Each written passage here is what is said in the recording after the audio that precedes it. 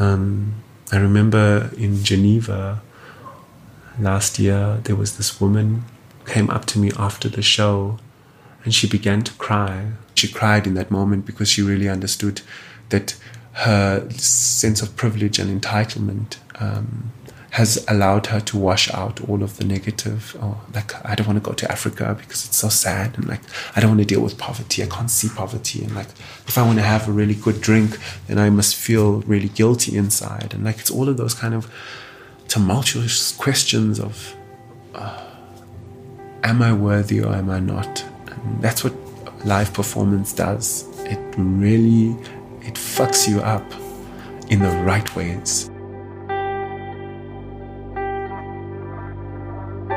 Welcome to episode 9 of Are We Our Work? I'm Tiffany Ibrahim. Are We Our Work is a platform for peer exchange that gathers and shares people's career experiences across different professional networks in South Africa.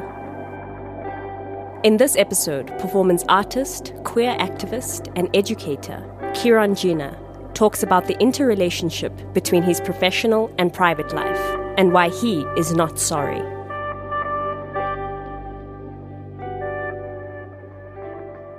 My body is not an apology. Exoticized is my queer body. Is it fascinating to see how tourists come into Africa and just want to try a black body out? All they have to do is flash their cash. So this elderly gentleman comes up to me and starts whispering sweet, luring words into my ears. Flashes his cash, of course. I come from a good family upbringing, where I was taught I could be anything that I wanted to be in life. Do you think I went with him? Would you have gone with him? If you ain't gonna love yourself, how the hell are you gonna love somebody else? Can I get an amen? Which is a direct quote from RuPaul. Amen. When our bodies have been beaten, abused, raped, and left to rot and die, do you think this pink money is going to buy our bodies back after death? What is this term we use, safe space?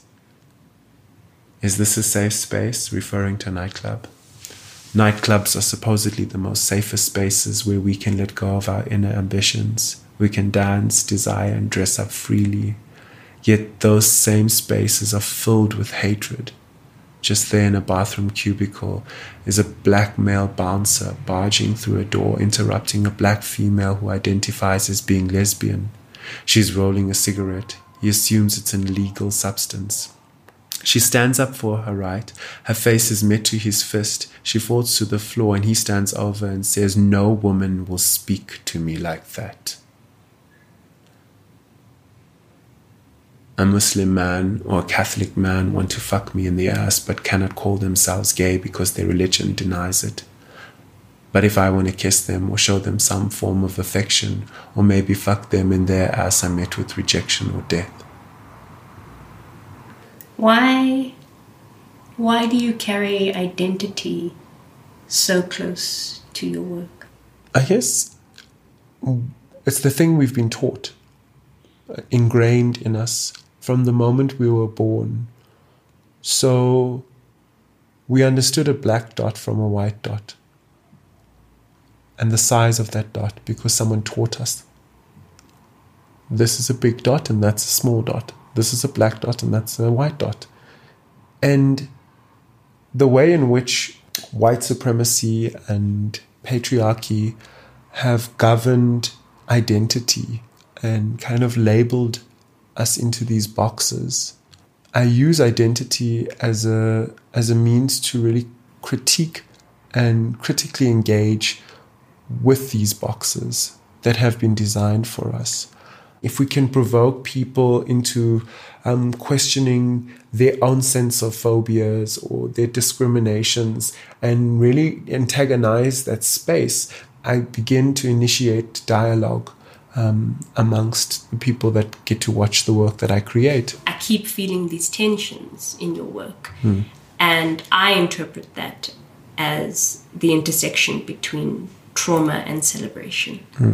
And I wonder how you intended when you put it out into the world? I mean, a lot of my work comes with a social political activism approach, and it's mainly geared towards people of color and black folks' stories that haven't been told. Performance is the dinner table for me. It's the space where different people of different walks of life come to eat your art. And I'm gonna feed you the politics of our time. And I quote from Nina Simone, how can your art not reflect the times that we are living in? And that real questioning of like, do I really need to be apologetic for the way I exist, the way I behave, the way I choose to love, the way I choose to be angry, the way I choose to fail. And that process of unlearning is like the things we were told as children not to do because it's bad, made our inner child very scared and fearful. So I think that's the thing I'm really trying to ask myself. So how did I learn to behave like this? Why do I behave like this?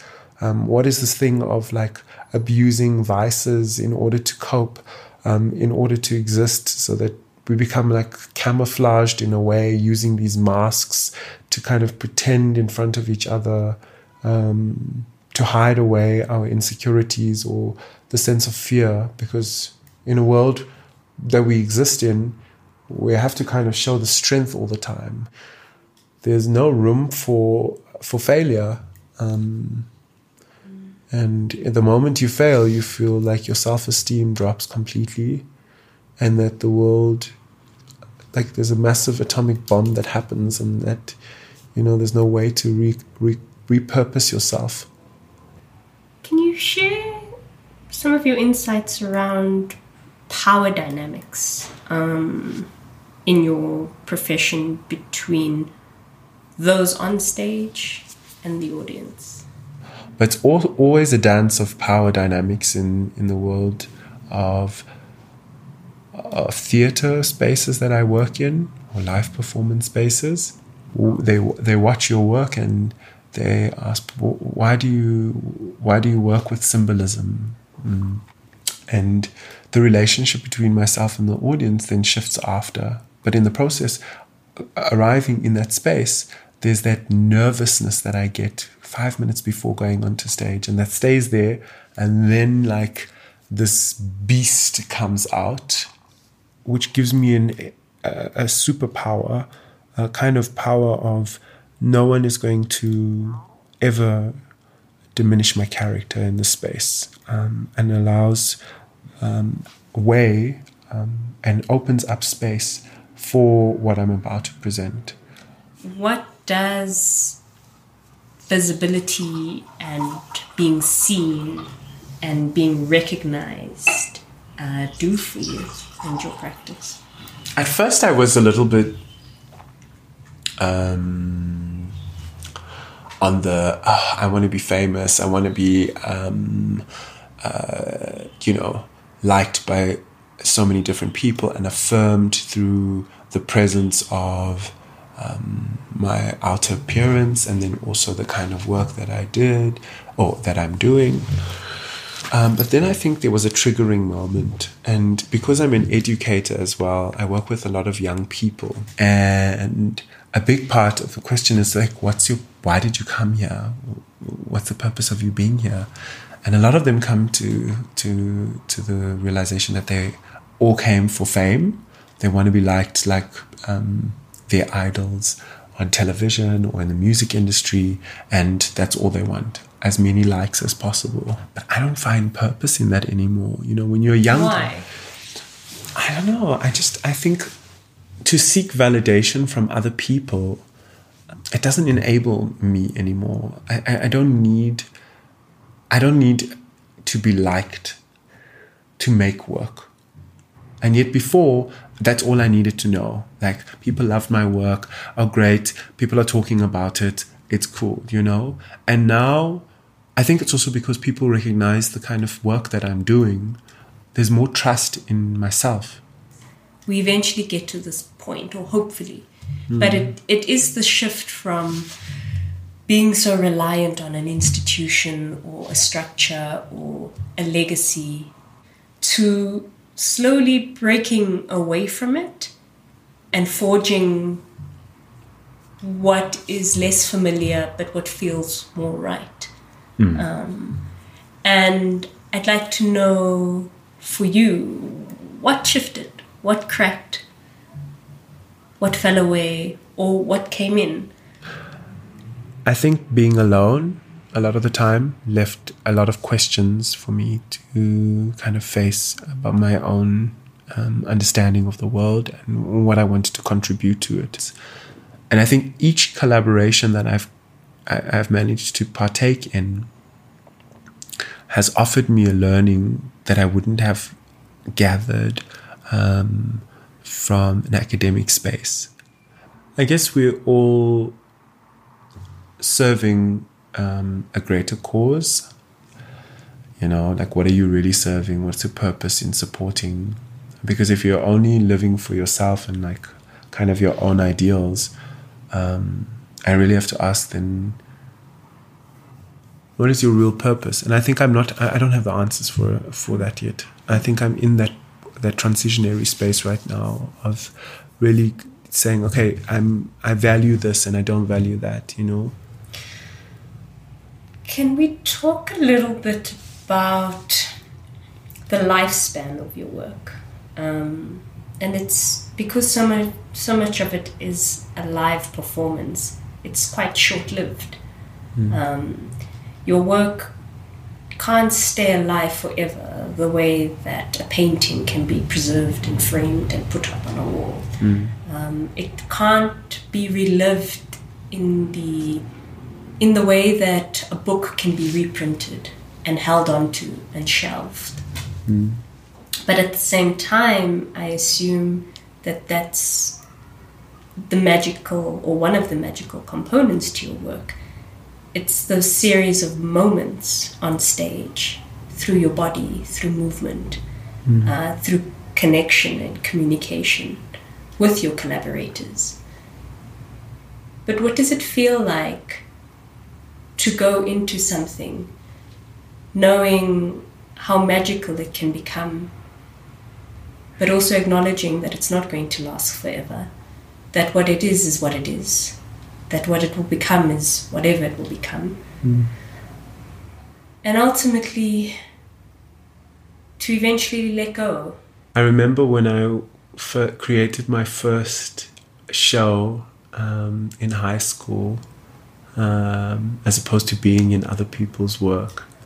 And it was such a nice group of people, and we were only put together for 4 weeks, and then we had separated. And I remember the feeling of feeling so sad after that process. I was like, how do you bear with this? It's like you fall in love with people and their ideas and their energy, and just them being present, and then they disappear and they go. It's only going to live for the time that you create it, and then it's gone, as you said, which is a metaphor for life as well, you know, that we begin a process and we end a process. But to give yourself fully in those processes is something I am learning continuously. At first I still, and this is something I'm dealing with a lot, is like, how much of my creative ideas do I give before someone else steals them? And that whole perception of like, they're not stealing it, they're actually evolving your idea. And it's all about perception and like how you change something that is yours into something that is ours. When we go into relationships and it works and it's bliss at the beginning and it's amazing, you've got to work at it continuously, even when it is amazing, to keep it. I see people go through huge depression because they have not learned the process of letting go and the steps of doing that, you know, the kind of denial, the anger, the frustration, the sadness, the longing. Your body is very much your work, literally. And your work depends on your movement, on your ability to move and to flow. And I wonder how this influences your relationship with time. Because while you're still young, your body is a lot more capable. I'm always moved by elder performers or aged body performers, because their memory recall and kind of the algorithm of understanding their bodies is so much more intricate and detailed. So for me, I feel privileged and excited to age my body and to see how I will still be able to perform in my dying years. It's scary to think that if I have to land up in an accident and I injure my leg or my arm and I'm not able to move again. But with the power of performance, differently abled bodies are still performing. So, and knowing that that is a field in itself and there's room for that, I feel less pressured to kind of show this this opulent, like I have to present my body at its best right now. No, I'm like, just maintain it. It'll get you through life. And I make performance because you can see the sweat. You can see if they bleed. You can feel their emotion. And there's a real human element there that no one can remove, because you are triggered by certain things that your senses pick up. Still on the subject of movement, but more in terms of mobility. It seems to be quite a central part of your practice. To be mobile, to be traveling, to be moving between different spheres, places, spaces, people, disciplines. Can you talk a little bit about mobility and the feeling it gives you, and what it does or how it influences your practice? I've been privileged, to say the least, to have the opportunity, and fortunate to have the opportunity to travel so much in the last 9 years, 10 years now. We are constantly moving from the moment we wake up to the moment we sleep, and during our sleep we are still moving. So we must continue to move. But traveling has really given the opportunity to renegotiate those inner voices that tell you you're not worthy of ascending, and you're never going to be successful, and you're never going to make something of your life. If I did not travel, I think I would be incubated in a kind of very closed mind frame. And dreaming is mobility. To have a dream, to wake up every morning and know that you're working towards that dream. It might not be clear right now, and it was never clear for me. I kind of felt like, I dream about performing in something, and it became clearer as I went into that space. So when you started talking, you spoke about how you're at a place and a time in your life where you're looking back into your history in an attempt to unlock your inner child. And it struck me because your phrase or your tagline is moving African art forward. And so I just wonder, is it more complex than that? What other directions are you, or could you, or do you move in other than forward? It's so interesting because I'm changing my whole website at the moment because I'm also like, it felt very commercial driven, and I think I'm reaching a new phase of my artistic career now, and I'm less interested in like moving forward, but I'm more interested in the core now, the central point. So like really asking myself, what is the center of this conversation? What is the center of this question?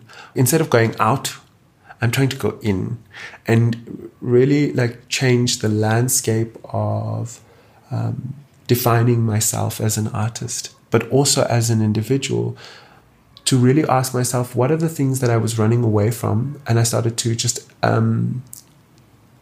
how do you say it? Like I started to use everything, right? So using the party to escape, using the just using so many different things to run away from what I really wanted to ask myself.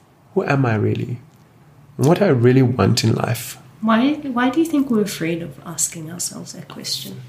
Because it's hard work. Because every day you have to wake up and critically engage with yourself on like the anxieties, the depression, the sense of fear, the sense of loss, the sense of feeling unworthy. You really have to, I have to ask myself all of those questions, you know?